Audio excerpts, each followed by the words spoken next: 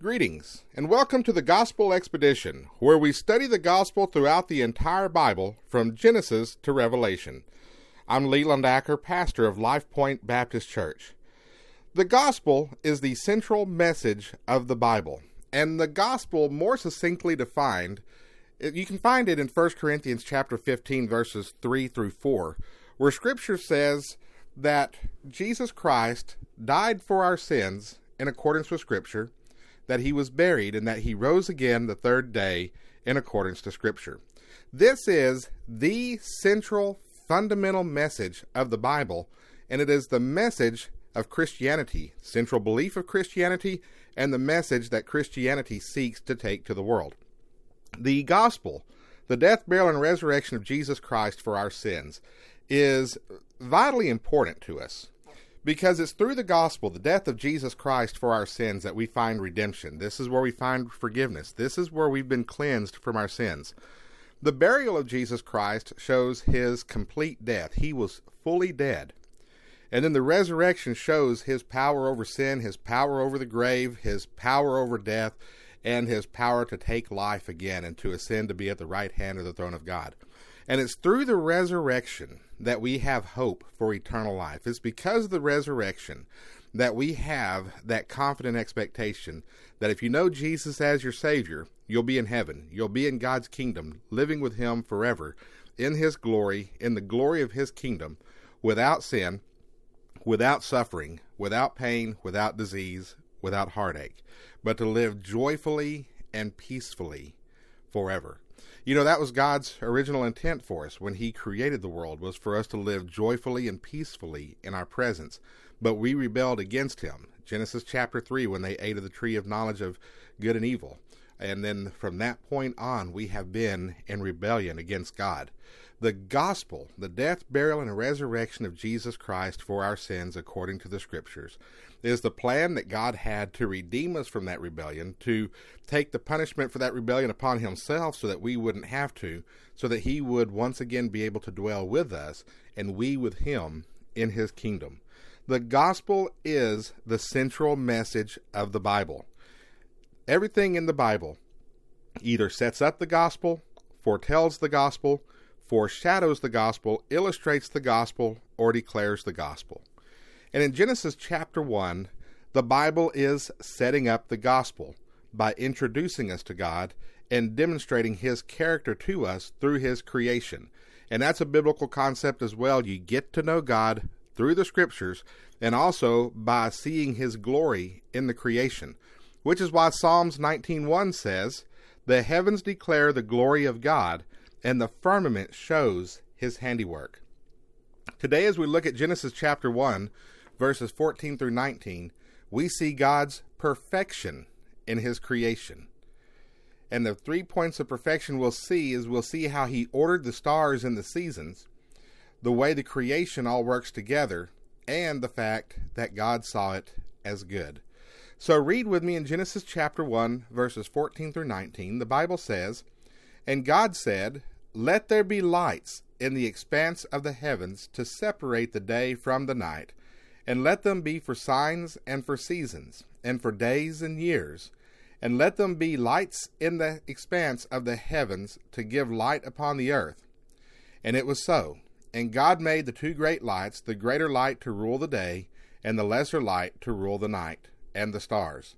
And God set them in the expanse of the heavens to give light on the earth, to rule over the day and over the night, and to separate the light from the darkness. And God saw that it was good. And there was evening, and there was morning, the fourth day." We see God's perfection and how he ordered all this, how he created the sun. And we find, as we study astronomy and we study science, that the earth is the perfect distance from the sun. Any closer to the sun, and the earth would be too hot to sustain life. Any further from the sun, and the earth would be too cold to sustain life.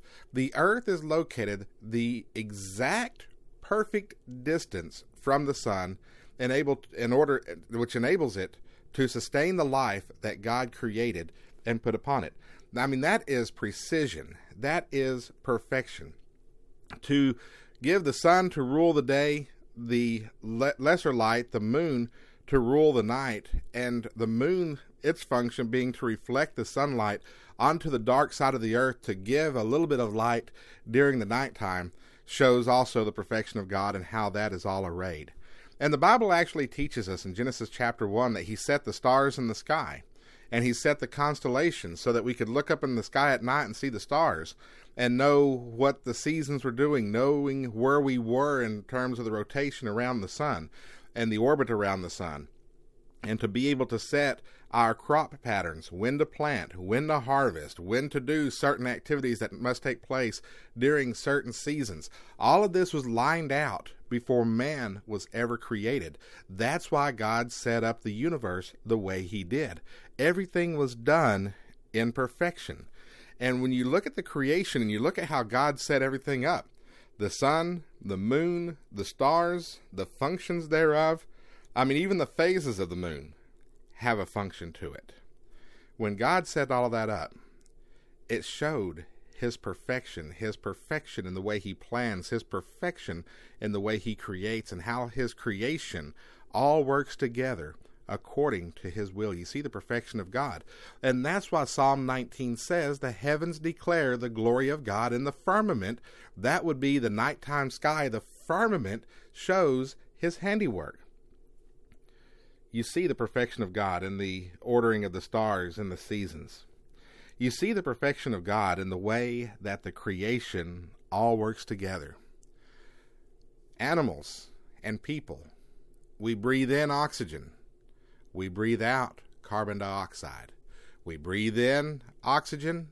We breathe out carbon dioxide. And if that's all that ever happened, you might think that someday the world could possibly run out of oxygen, except the plant life does the opposite.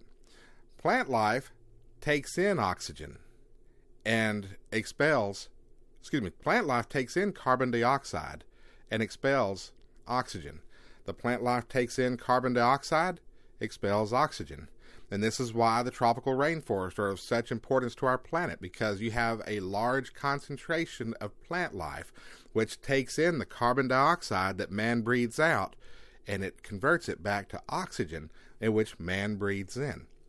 And we could go through many different parts of the creation.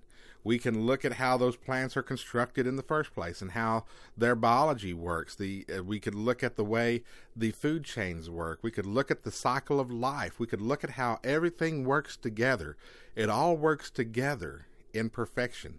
Once again, showing the perfection of God. And when we get to the end of our passage here in verses 14 through 19, we see in verse 18, God saw that it was good. And you notice that whenever God completes a phase of construction of the universe, he sees that it is good. Goodness comes from God. We studied that in the last episode of the Gospel Expedition, how God is good. And there's a really beautiful quote by a couple of missionaries who tell us that nothing comes from the hand of God that is not intrinsically good. He is the good God who does all things for good. That was the words of Barnaby Asahoto and Samuel Nuea. Beautiful words. God is good. God saw that his creation is good, and that reminds us once again that he is good. So as we are embarking upon this journey to explore the gospel through the Bible, beginning at Genesis all the way to Revelation, looking at Genesis 1, we're setting this whole thing up, and we are seeing the attributes of God through his creation. We are being introduced in Genesis chapter 1 to our Creator, God. Take some time and get outdoors today. Take a look at the night sky tonight. Take in some of the scenery of the countryside and see God's glory revealed therein. My name is Leland Acker. I'm the pastor of Life Point Baptist Church in Early, Texas. You can find us online at pointtolife.net. This has been the Gospel Expedition. May God bless you.